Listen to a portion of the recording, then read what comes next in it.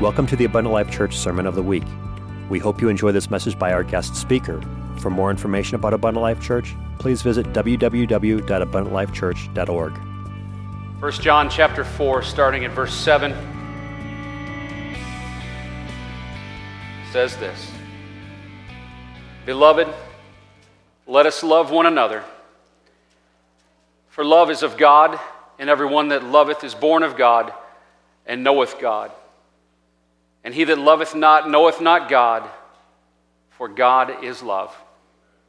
You can be seated this morning. We stand here today on Palm Sunday, the day that we commemorate the triumphant ride of Jesus on the back of a donkey into Jerusalem, praised and worshiped and lifted up and celebrated as he triumphantly rode in his humility, the back of a donkey. And the Bible tells us that they took palm leaves and they threw them on the ground in front of him before his path in honor of him. That was a symbol of their honor and their respect and their love for him.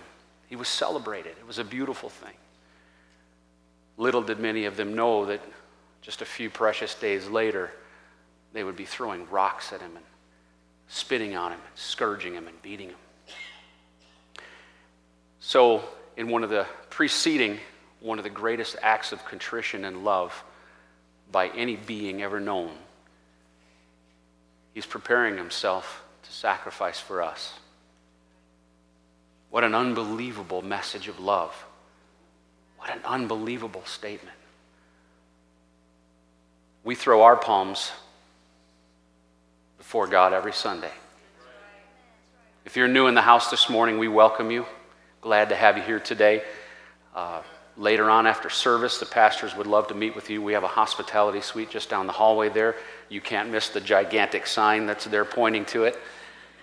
Our family care pastor, Brother Steve Kiley, or one of our pastors, Pastor Rob Meyer, or possibly myself, if I can get back there, would be happy to meet you, just to greet you. We've got coffee and some goodies and some things back there. But sometimes people like to come back and say, man, what was that guy talking about? I've never heard that before. Or, who do you think you are? No, they don't say that. So, all that being said, in God and his interesting sense of humor has placed a message on my heart today that could be so much further from what you're typically used to in a Palm Sunday service. But I believe in my heart that what he's given me, and it's weighed heavy on me for the last week, is so critically important for us to understand. It's so critically important for the survival of our walk. I really believe that. It carries that much weight. But it's not me, it's the Word of God. It's what he's given me. We're going to celebrate what God did for us in just a few days. It's coming. And we're going to continue to throw our palms up before him. If you're new in the house, I just want you to know that you're in a church that loves Jesus Christ. Amen.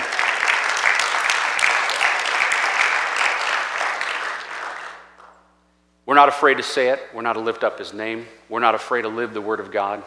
And I've said it again and again, and I'm going to keep reinforcing it every chance that I get. If it exists between the two black covers, I'm going to preach it. And what I'm going to give to you today exists between the two black covers, but I don't think we preach it enough. And as I said, I believe it's critical for our walk. This is going to be some heavy material. If you're new here, you haven't been in a church before, you haven't been in an apostolic faith before, it may be heavy, but I believe there's blessing in it and there's message for you as well. So the word love, boy, the world throws that around a lot. Can I just tell you, just right on the outset, the world is closing in on us. At least they think they are. And what I mean by the world is I'm talking about sin and humanism and all of this stuff that is displeasing to God. And it's slowly closing in on the evangelical churches and the denominational churches of this country and the world, in fact. But it's happening in bits and pieces and little parts. And part of the tactic and part of what the world wants to do is nullify and neuter the power of the church. They want to neuter and nullify you. And so one of the ways that they do that is by redefining things. See, they're changing the rules of the game, at least they think they are. When I say they, who do I mean? Do I mean perfectly innocent, good people who don't know any better, just don't know God and haven't had a chance? Am I inspiring some sort of a anger towards people that don't come up to our church every week? Nope, absolutely not. I'm talking about the people that are being influenced and driven by a theology and a doctrine that really comes directly from the enemy. And yes, this church does believe there's an enemy. By the way, that's one of the tactics of the world, and the enemy is to convince us he doesn't exist, right? That was one of his most masterful attempts in the world, is to convince people he doesn't exist. Why? Because then he can reign free and affect people, and that's what's happening.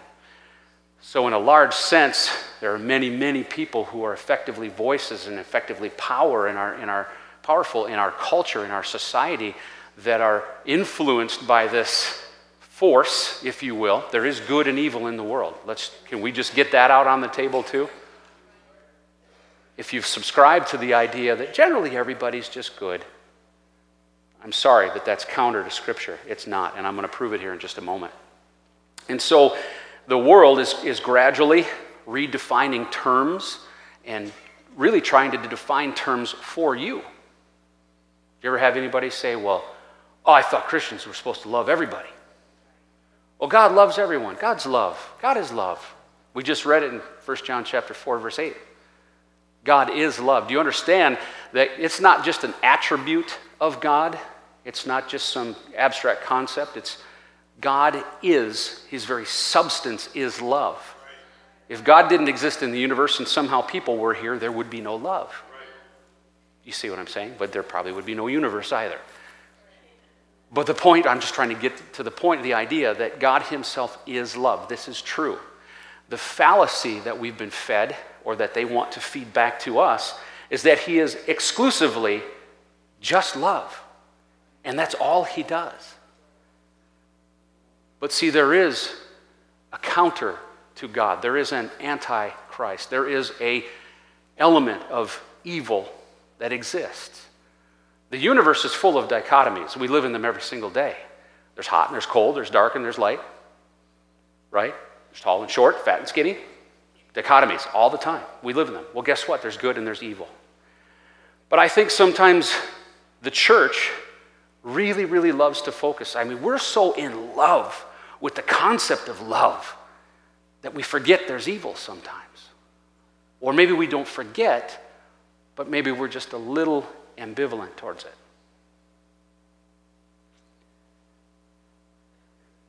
The love that we're going to celebrate in just a few days is the love that we learn about in 1 Corinthians chapter 13. You don't have to go there, but for those of you who don't know, that 1 Corinthians chapter 13, we refer to it as the love chapter. And it describes love, describes it beautifully. It's the love that describes a Savior that would hang on a cross and would forgive the very ones that were lashing him with a scourging whip and placing a crown of thorns on his head and spitting on him and hating him and screaming all those things. And what did he say from the cross? But to forgive them, Father, for they know not what they do. That's love. That's the love of the God that we serve. And of course, that's the love that we're to reflect as well, right? This love that vaunteth not and doesn't swell up in pride, doesn't take advantage, and so on and so on. You can read it there in 1 Corinthians 13. But we focus on that love aspect of God as if God doesn't have another side or another personality or another side to his approach to his creation. And that's just simply not true. So today I want to ask you the question, and I want to prepare you, and I want you to come to the conclusion. I want you to decide in your heart today, if you understand this factor and if you understand what it means. Is God a hater? It's a term you hear all the time amongst the young people. My kids used to bring it home every once in a while. I'd be angry. I hate the Cardinals. Not the pretty birds that fly around in the springtime. I mean the baseball team from St. Louis. Let's just be clear, okay? We use love and hate like that a lot. I love pie. I really love the Brewers. I love this. We use that word so much. I said the world is redefining it. Now the inappropriate intercourse between a man and a woman, or maybe whatever, is called love.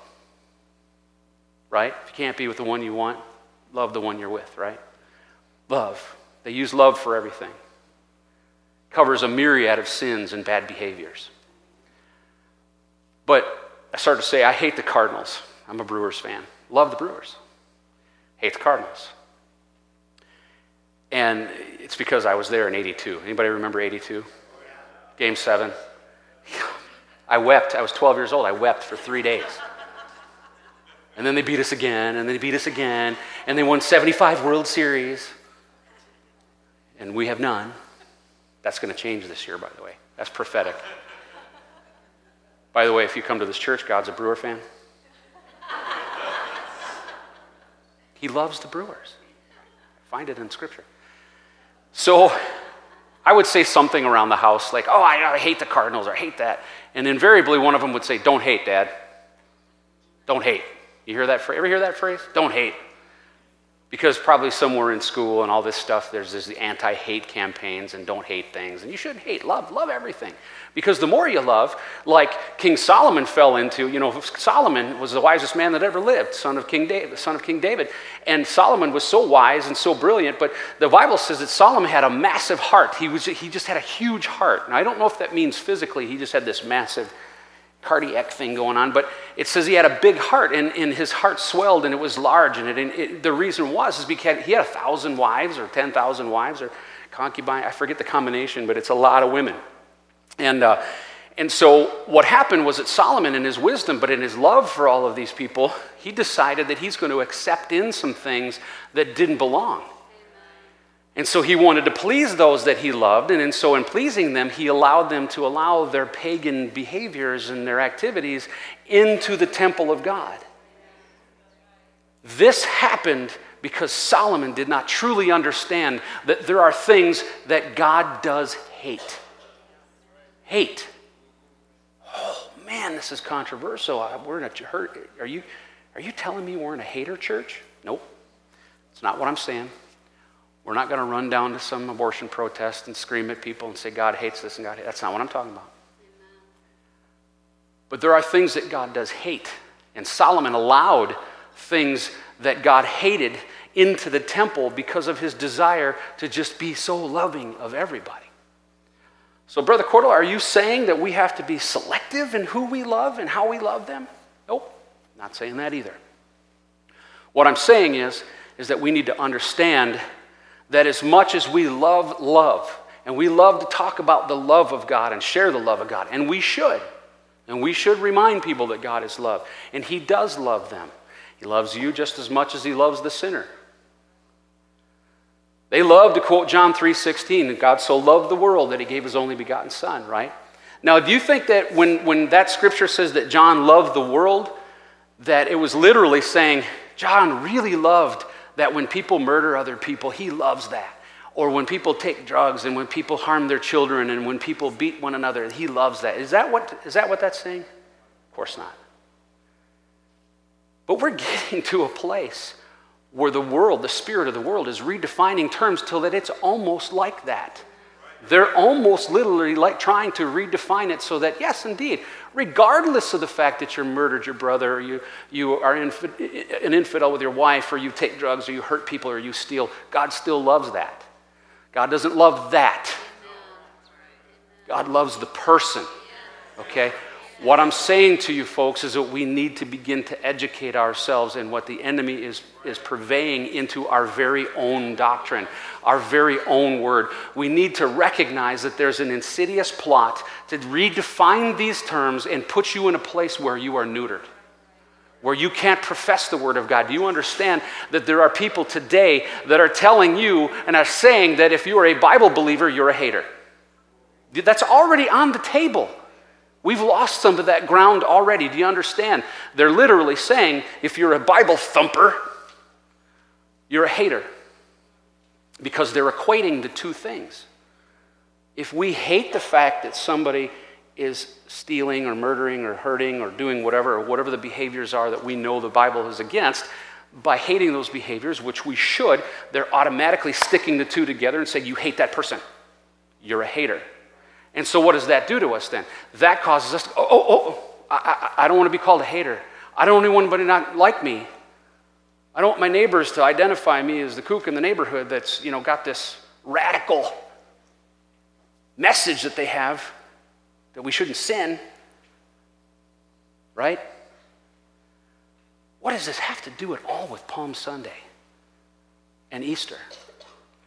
What I'm telling you is just as much as we're about to celebrate the most amazing act of love the world has ever known, we need to understand that there are things that God hates, and he is saying to us, we need to hang on to the concept that we need to hate them too.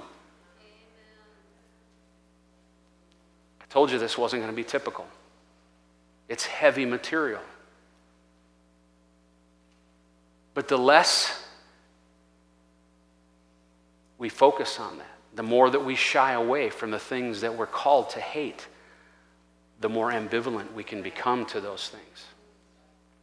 We are not called to be ambivalent to evil. We're to hate evil. Well, why? Why would that be so important? Hate is a strong word. It's used in Scripture many, many, many times. And the world has made it evil. See, they've made it bad for you to say that you hate something. And so by ascribing us to be haters, then they've made us bad. See, we become the criminal, become the bad guy. The reason it's so important is that when you hate something, you establish a barrier or a standard. I hate liver. There is nothing on planet Earth besides the devil and his works that I hate worse than liver. Do you ever get that thing when people go, well, you've never had it the way I made it? Who's a victim of that? Thank you. We'll meet later. Go out for not liver. Right? Lloyd said, yes, I have had people do that to me. Oh, Brother you've never had it the way I make it. And then you taste it and you throw up and you go, yep, that's the same. Terrible. I hate liver. It's vile. It's disgusting. And those of you that eat it, I'll pray for you later. But guess what? Because I hate it, it doesn't come into my home. It doesn't end up in my grocery cart. It is not in my refrigerator. It's not in my freezer. It's not even in my thoughts. As a matter of fact, I went into all my wife. Oh, she's back teaching Sunday school. I went into all my wife's cookbooks and I took all the liver recipes out and threw them away. Why? Because liver is evil. It's an organ that's designed to filter all the yucky stuff out of your digestive system. There's some liver eaters in here that are like, I hate Brother Cordle. That's a new hate that I have. Going to True Life. Thank you for those that laughed at that. So, hatred for something, as much as that sounds like an evil act, is actually something we need to embrace to certain levels, especially when it relates to the Christian walk and to the doctrine and the Word of God, because it helps us create a standard, a barrier. Ooh, did he just say standard? It creates a barrier, and so we shy away from it. So just like liver, there should be things in your life. There should be things that you're aware of. There should be things that maybe you've had the tendency to maybe participate in, maybe in your old life before you came to meet God, that should not be allowed in your grocery cart, should not be allowed in your refrigerator, or your living room, or your bedroom, or anywhere in your home. And if you have a recipe for some of those things, somebody hear me now, if you have a recipe for some of those things, you should probably go into the cookbooks and pull those out and destroy them. That's word, and I'll support it right now. Proverbs chapter 8 and 13, you don't have to go there. And Sister Becky, I apologize for not getting you scriptures. I'm just going to blaze through these real quick so you don't have to bring them up. Proverbs 8:13 says, the fear of the Lord is to hate evil. Pride and arrogancy and the evil way and the froward mouth do I hate. Strong words. We have to hate evil, but here's the problem. The world is redefining evil. The world is redefining sin. Remember what I said earlier? You've got to be aware of how the enemy is changing the rules of the game. So as your pastor, I'm probably through the course of time going to continue to remind you and bring to light and reflect the fact that I see what the world is doing and I'm watching over you as the flock, and I'm going to tell you they're redefining evil for you. That's my job, and I am sticking to it. Just recently, after all this abortion stuff happened, the governor of New York, was it the Empire State Building? Somebody quote me. The Empire... World Trade Buildings, lit it up as a celebration of new legislation that we can murder babies up to the point of birth, and lit up the building in pink as a celebration, as a beacon to goodness and love. Because you have to love people who are in that situation and they just can't take care of that baby. And it would be bringing that baby into a harsh world, and it would end up somewhere. And so we loved that person, and we love those rights, right? We've redefined that evil. I do not apologize for anyone in the room that continues to think that any way, shape, or form the taking of a life of a child before it's born or even directly after is ever in any way, situation, shape, or form ever not evil.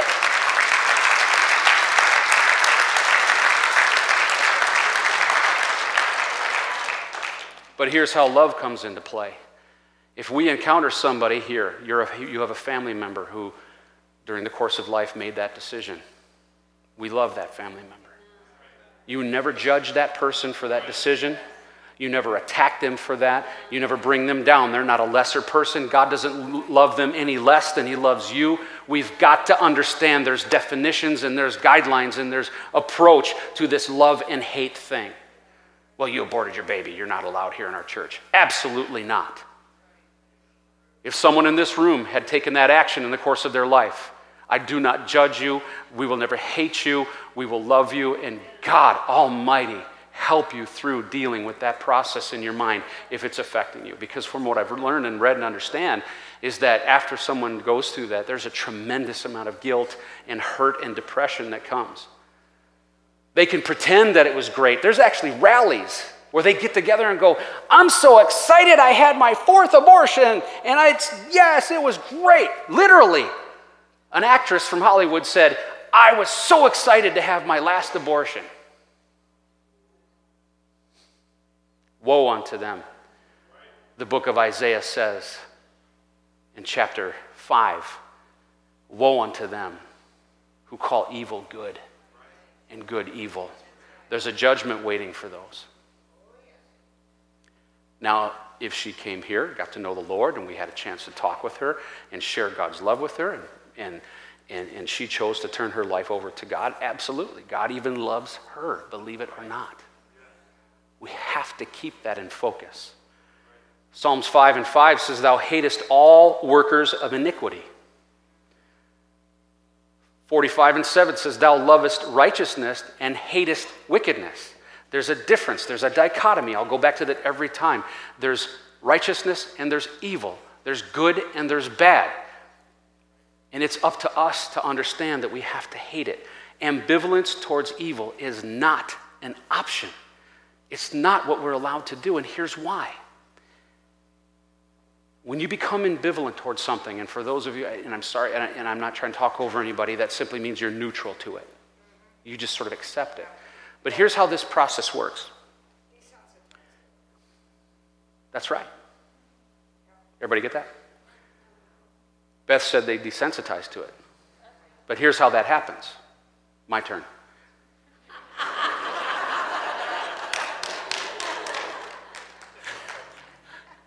I love her.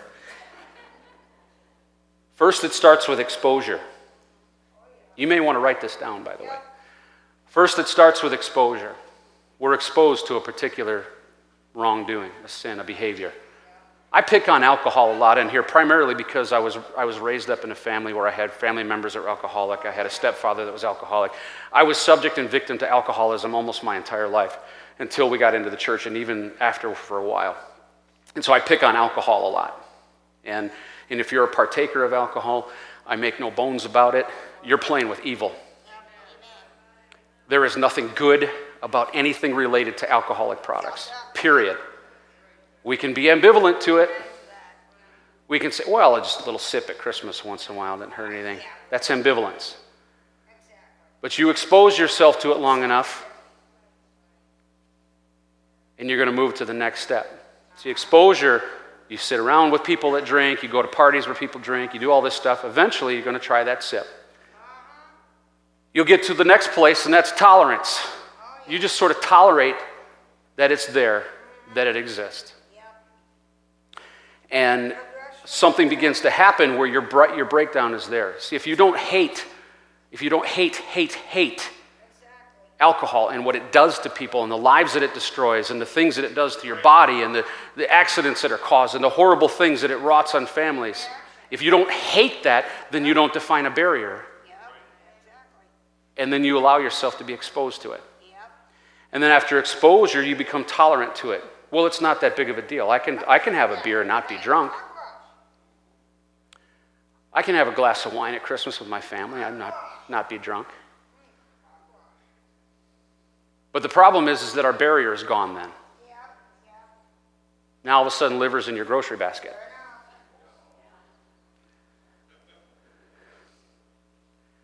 After tolerance becomes a grudging acceptance. Well, it's just part of life. It's just part of American society. Smoking and drinking, all that kind of stuff. It's not that big of a deal. Everybody does it, right? Anybody ever say that to a mom or dad? Everybody else. Everybody's going to the party, Mom.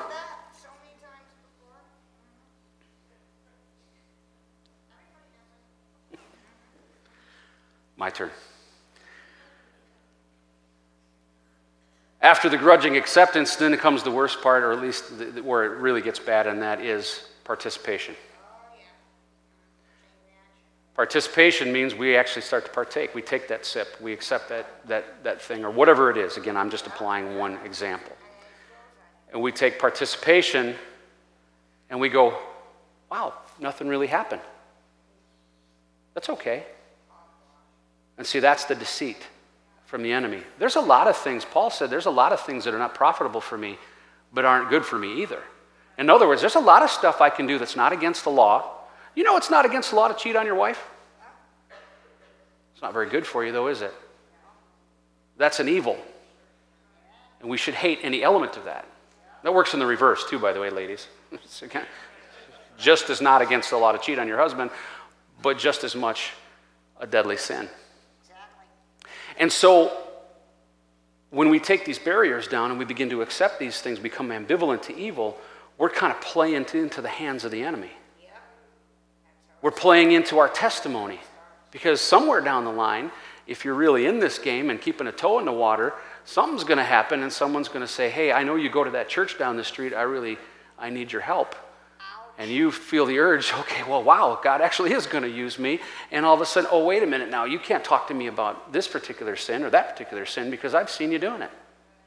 And you've destroyed your testimony. So loving the world and loving what's in the world and what the world does is two completely different things. The book of Romans says, let love be without dissimulation, abhor that which is evil, and cleave to that which is good. Dissimulation in that meaning, in that scripture in Romans, dissimulation simply means you can't divide it up into your own definition in your own pieces. In other words, you can't say that allowing sin is love, because it'll get a foothold in your life then. You've opened the door. You've given it permission. You've simply accepted the fact that it's okay. And I'm here to tell you this morning, church, that we're going to define sin. Why? Because we want to point fingers at people and we want to make you feel guilty and God wants to tear you down and level some sort of a judgment against you? Absolutely not. It's because I don't want to see my brothers and my sisters and my family beaten down and tore down, because the wages of sin is death. And if we don't know what sin is, if we haven't defined it in our lives, it will kill you. This is fact. This is not opinion. This is scripture. We've got to hate evil.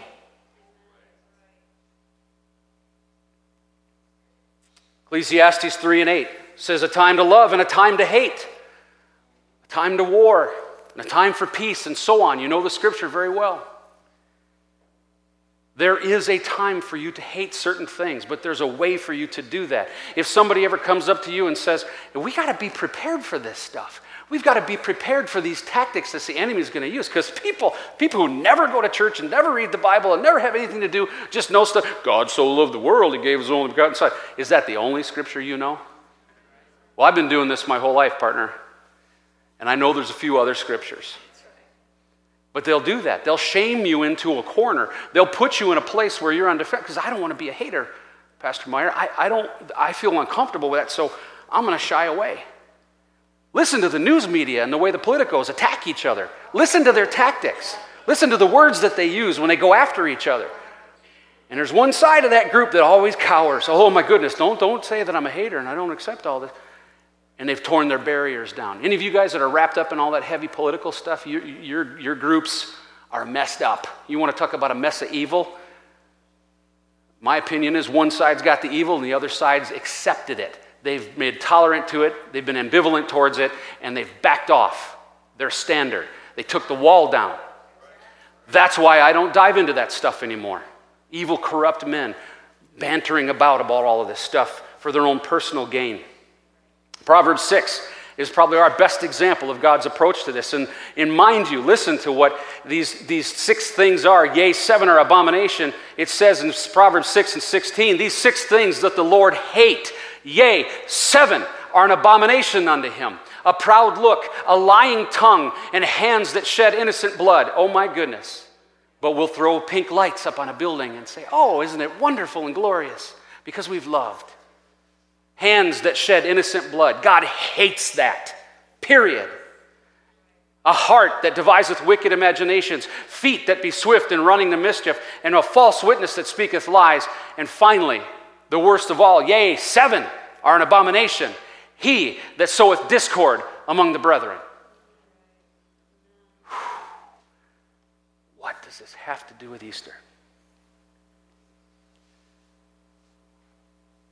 We have to take those words and put them in our hearts and understand that it's our defense, it's our wall, it's our barrier against allowing these things into our life. Well, the reason this has something to do with Palm Sunday and Easter is because God did not triumphantly roll into Jerusalem, bringing the final pieces of his message and die on the cross in the most hideous way imaginable, so you and I can define that evil is okay. There's some things that are just innocent. There's some things that we can allow in our lives. Jesus died for this stuff. And how dare you stand there and tell me that it's okay that we murder babies. It's okay that we actually promote drunkenness and all kinds of insidious activity from the littlest young ones in middle schools and high schools and on. And we stand by and say, well, that's just what kids do. We're ambivalent to that evil. We're ambivalent to the fact that there's rampant STDs rolling through these young people and babies being born and all these different things. But we got to love them. And what I'm saying to you is not that we don't love them, but were we ambivalent to evil in the first place? Society and the schools and our culture has become so ambivalent to bad behavior. How dare you try to tell a child that it's improper for them to engage in sexual activity prior to marriage? Oh, what an old-fashioned, silly, stupid idea that is.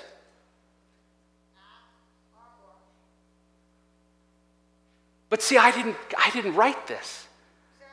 I'm not telling you this because I want to shame somebody who's family member or you had this experience in your life. That's not the point. The point is from here moving forward. If there's ambivalence to evil and wrongdoing in your life in any way, shape, or form, you got to bolden yourself up. You got to stand up and say, just as much as I love love and I love righteousness, I hate evil. Why? Because of what it does to the people that it affects. Those babies born out of wedlock so many times are thrown into a household with no father or no mother. The treatment isn't as good as they can get. And I realize there's exceptions. I'm not picking on anything. I'm just saying in the world, in the general sense of things, it's a horrible situation. Oh, you people, you're always talking against smoking and drinking and all this stuff. You can't do anything. You Christians are so tied up, you can't do anything. Yeah. Boy, what a bummer. I don't get to get lung cancer. I don't get to get cirrhosis of the liver.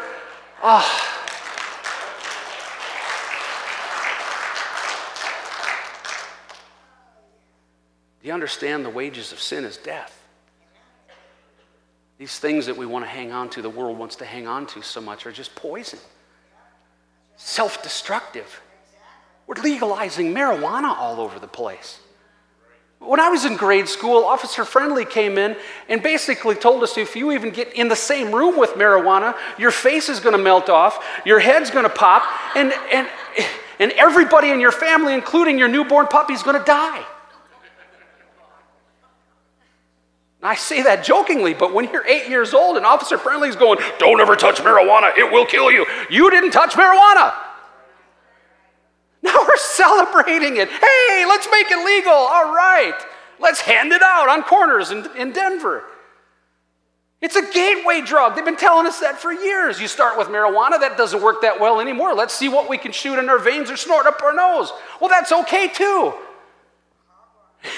And then the world comes back around and says, it's a terrible problem we have with drugs in our society. Why do you think? But see, Jesus Christ didn't come and die on the cross for us so that our society could sit there and say, thanks. Hey, you know what? That was cool. Appreciate it. We're just going to do our own deal anyway because that's old-fashioned.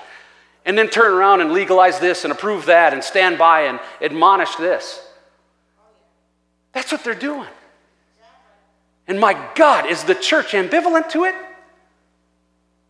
Do we focus so much on the love and the righteousness of God that we forget that there is something called sin? Well, we can't define sin. That'll offend somebody. Good. If you're enraptured in a whole lot of great sin right now, I want to offend you right into the place of repentance because I care about your soul. I don't care about your sensibilities. I'm not here to not offend you. I'll say this too, and I know we may have guests here today, and my vision's not that good, so I can't point anybody out.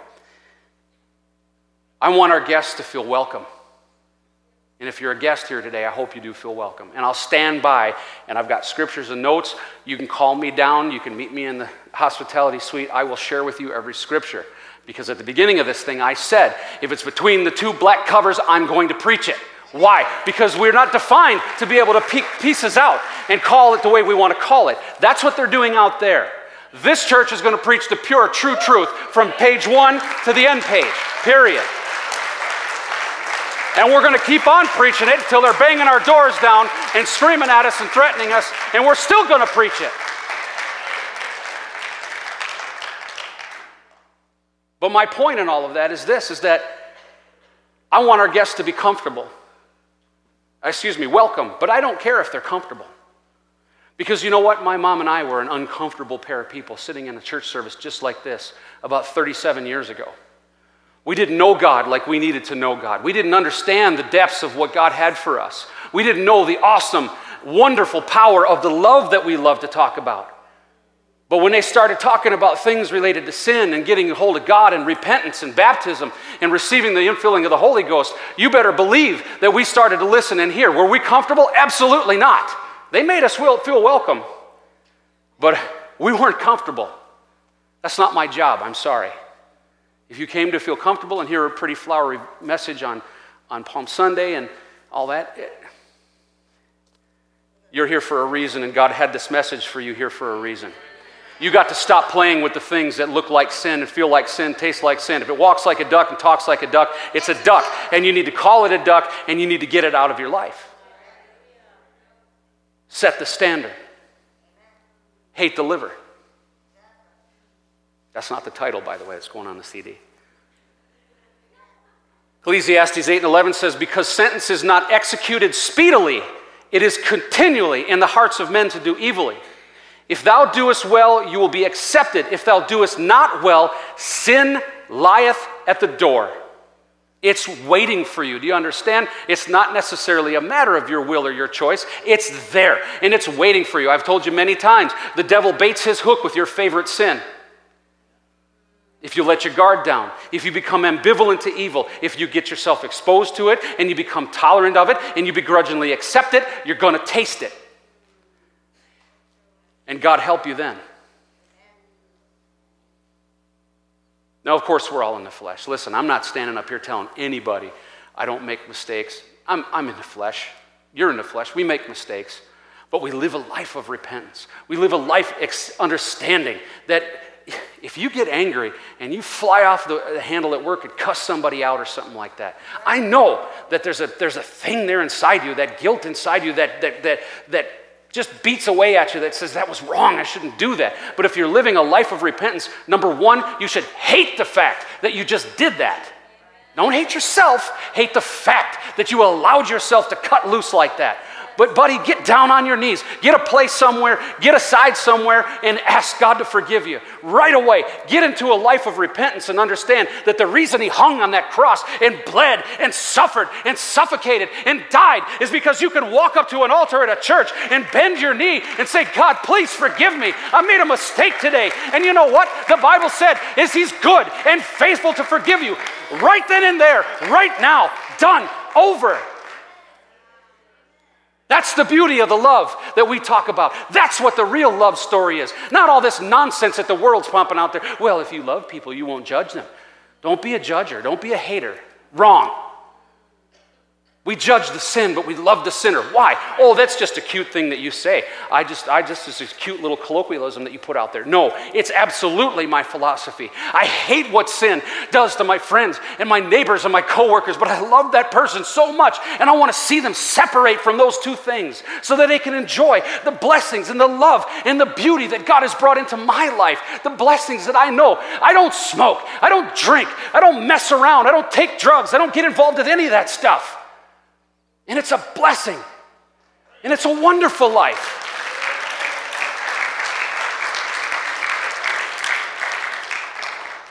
Proverbs 6:27 says that can a man take fire in his bosom and his clothes not be burned? Can he one go upon hot coals and his feet not be burned?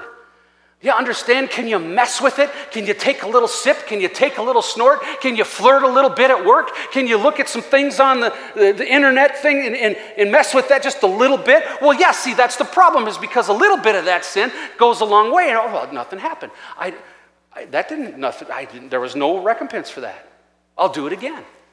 No, nobody saw me. Nobody heard. I slipped over at the gas station and hammered down a couple of beers. Nobody from church saw me.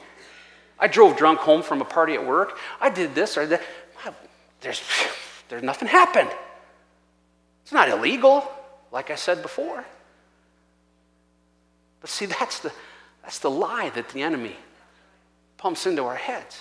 Because eventually, it will expose itself. It will catch up with you.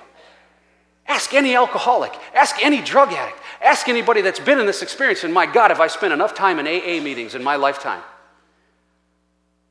And they'll tell you, it started out so innocently. I just had a couple of beers after work with my buddies. Or I just tried a little something at a party.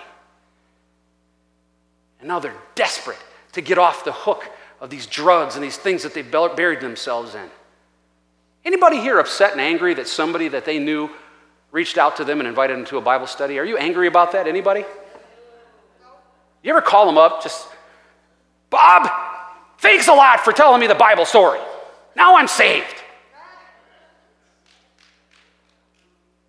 You understand what I mean by that? Psalm 26:5 says, I have hated the congregation of evildoers and will not sit with the wicked.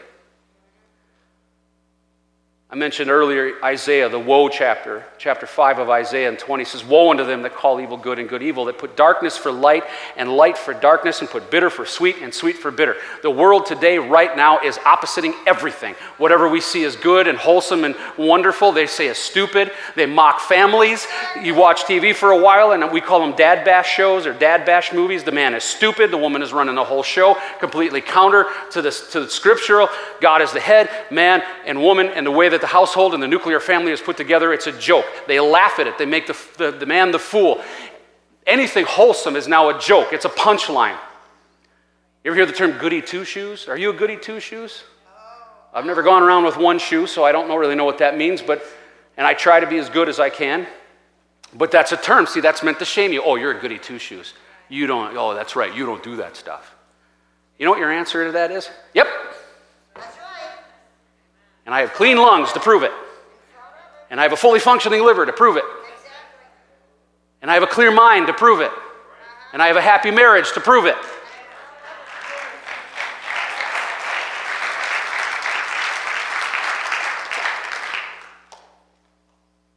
Proverbs 3 and 5, "Trust in the Lord with all thine heart and lean not unto thine own understanding." Why does God say that?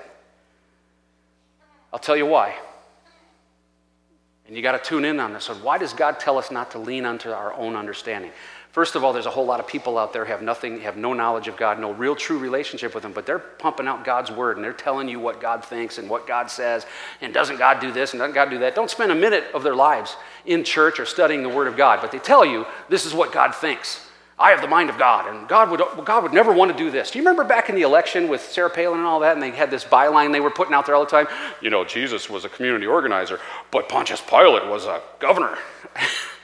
This was the brilliance and the wisdom of people who've never stepped a foot in a church for more than 10 minutes for a funeral or something. But yet they're defining for us what we should be thinking and how we should feel and how we should behave in terms of what their version of God is. But God says to lean not unto your own understanding, and here's why. You are a frail human being with emotional biases, with personal opinions, personal situations. We struggle back and forth with our opinions and our ideas. We're emotional. We simply have biases, things we want to protect ourselves. We're self-preservers. We do all kinds of things in the flesh and in our mind and our own particular understanding that are counter to what God says. So when He says, lean not to your own understanding, He's saying, don't you dare define for me what my word says. I will tell you what the word says. You see, there is a stone, cold, concrete, one way, one shape, one form, one Lord, one faith, one baptism, one God, one Father, and Father of all, who's above all and through all and in you all. One. And so we can't lean on our own understanding and decide for ourselves, well, I just decide this is the way God. Well, this is what really, when God says He hates this, He doesn't really mean hate. He just means He'd rather you not. No, that's not correct. Romans 12 and 21 says, be not overcome of evil, but overcome evil with good. We got to come after it. You can't just always be defensive. I love it when people challenge me on things when they think they're going to shame me. I'll give you the example I've given here before. I used to be in sales. I sold advertising space. And it was so funny because after a few years in the business, I was pretty confident in who I was and what I stood for. I knew what worked and what didn't work. I knew my product inside and out.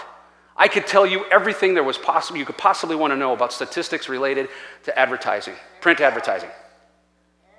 And invariably, I would go out to a new client, sit down, go through the process with them, and I'd say, okay, I'd like to come back with a couple of samples and some ideas for your business that I think would work really well for you, and I'll return and I'll present that to you.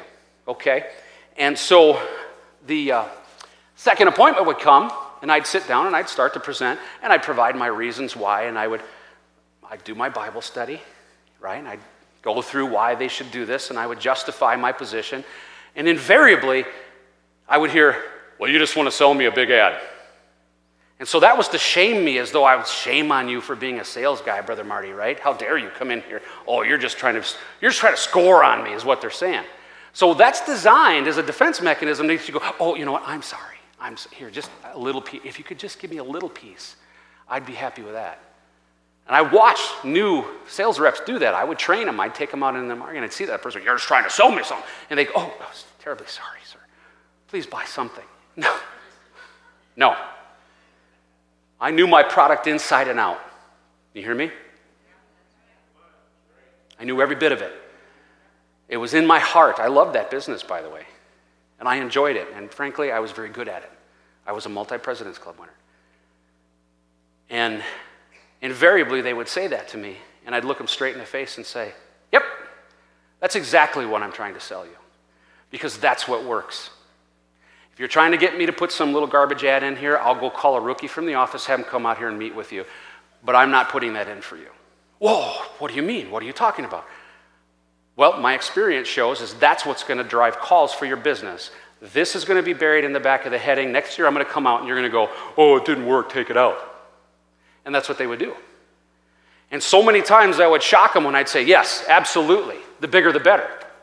Because they're not expecting that, see? But see, I knew my product. I knew my stuff so well. I had it in my heart. I knew all of it so well. I was so in tune to it that you couldn't throw something like that at me and get me off my game and throw me off. Hey, wait a minute. God's love. You're not supposed to. Well, hold on a second. It says here God hates sin but loves you, and here's what he's supposed to do. You need to be prepared that way. I told you in the message I preached a while ago, and I'm just wrapping up here. I preached here just a couple of weeks ago, preparing for the battle.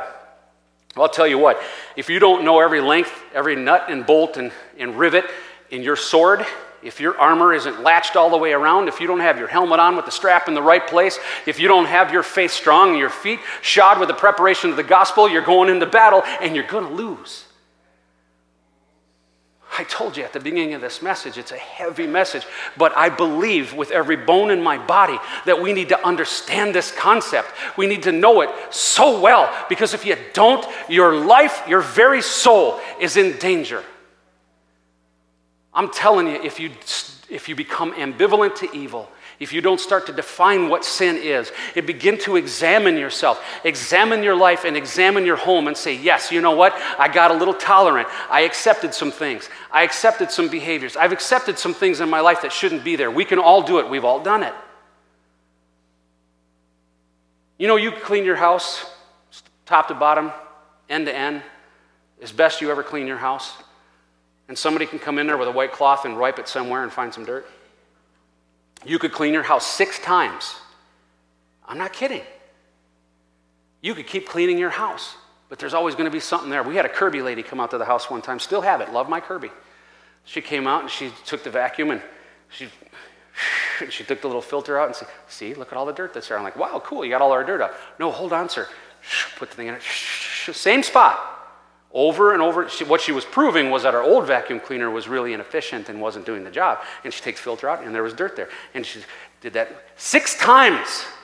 She did that with the filter and the thing and checked it, and there was dirt there. What I'm saying is we got to keep on doing this process. Keep on examining yourself. Yes, participate in the love that God has given you. Yes, we're going to glorify and praise and worship God for the sacrifice He does. We're going to extol the love of God. We're going to keep on loving righteousness and loving love. But what I'm telling you today is you have to have at least an equal and opposite hatred for sin and the things that it does to you in your life and what it can do if it creeps in. Because if it's happening out there, it seeps into the church. And we got to keep vacuuming that spot and vacuuming that spot and vacuuming that spot until the dirt is gone.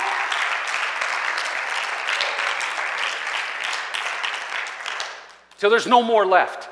Till there's no more chance.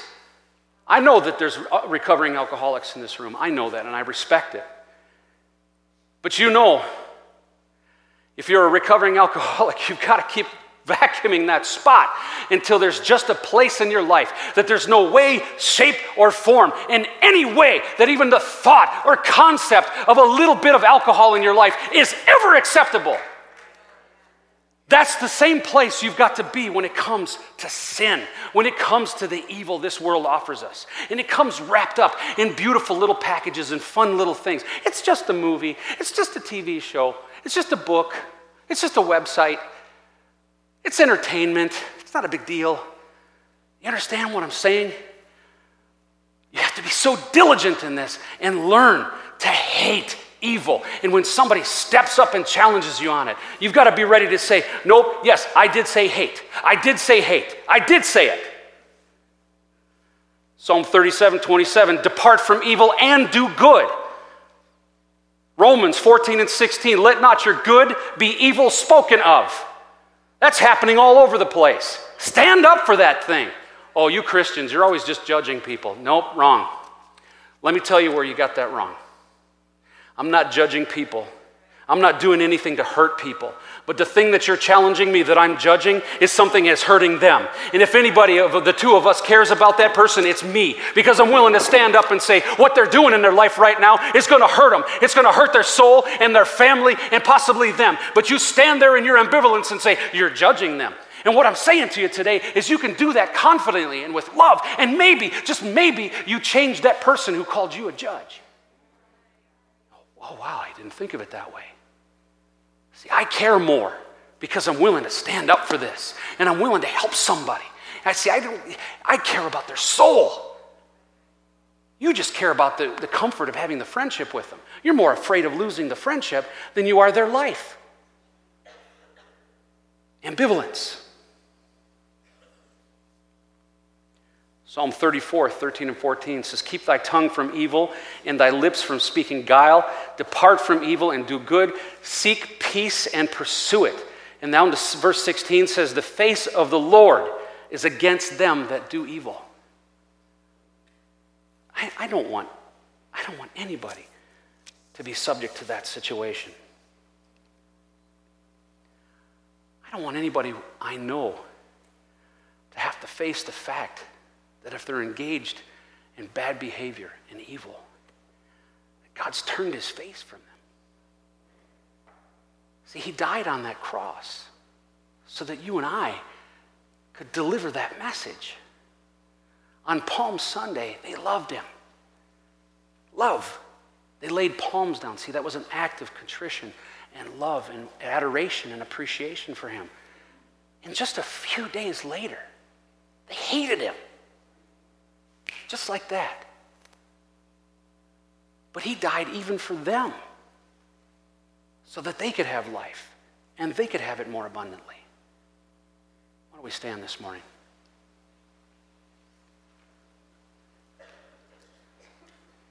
If I could have our musician.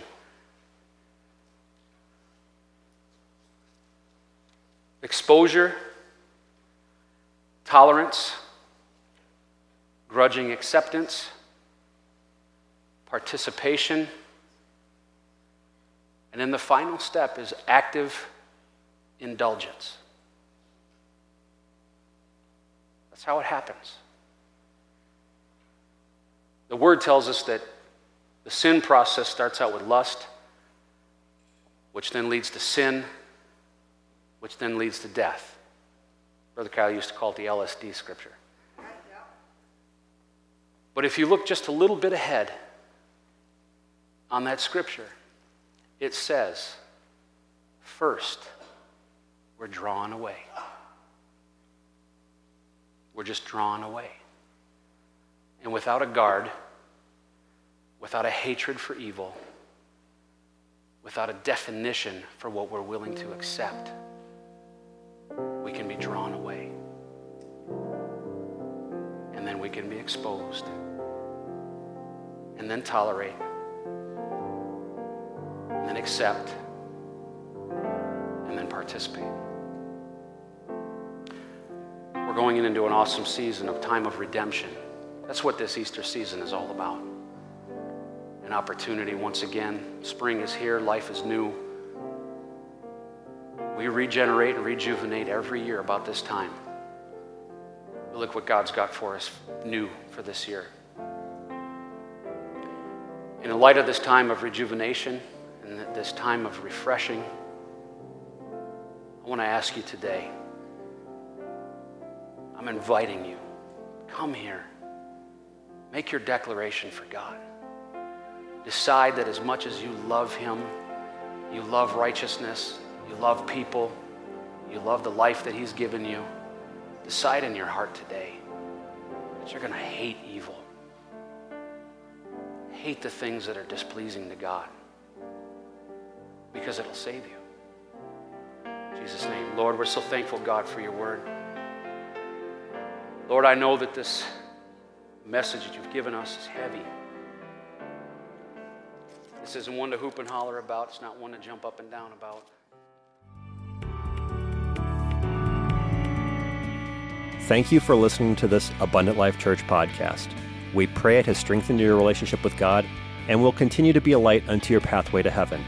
If you have any questions or comments regarding this podcast, please telephone our ministerial team at 262-965-5177 or email us at info@abundantlifechurch.org.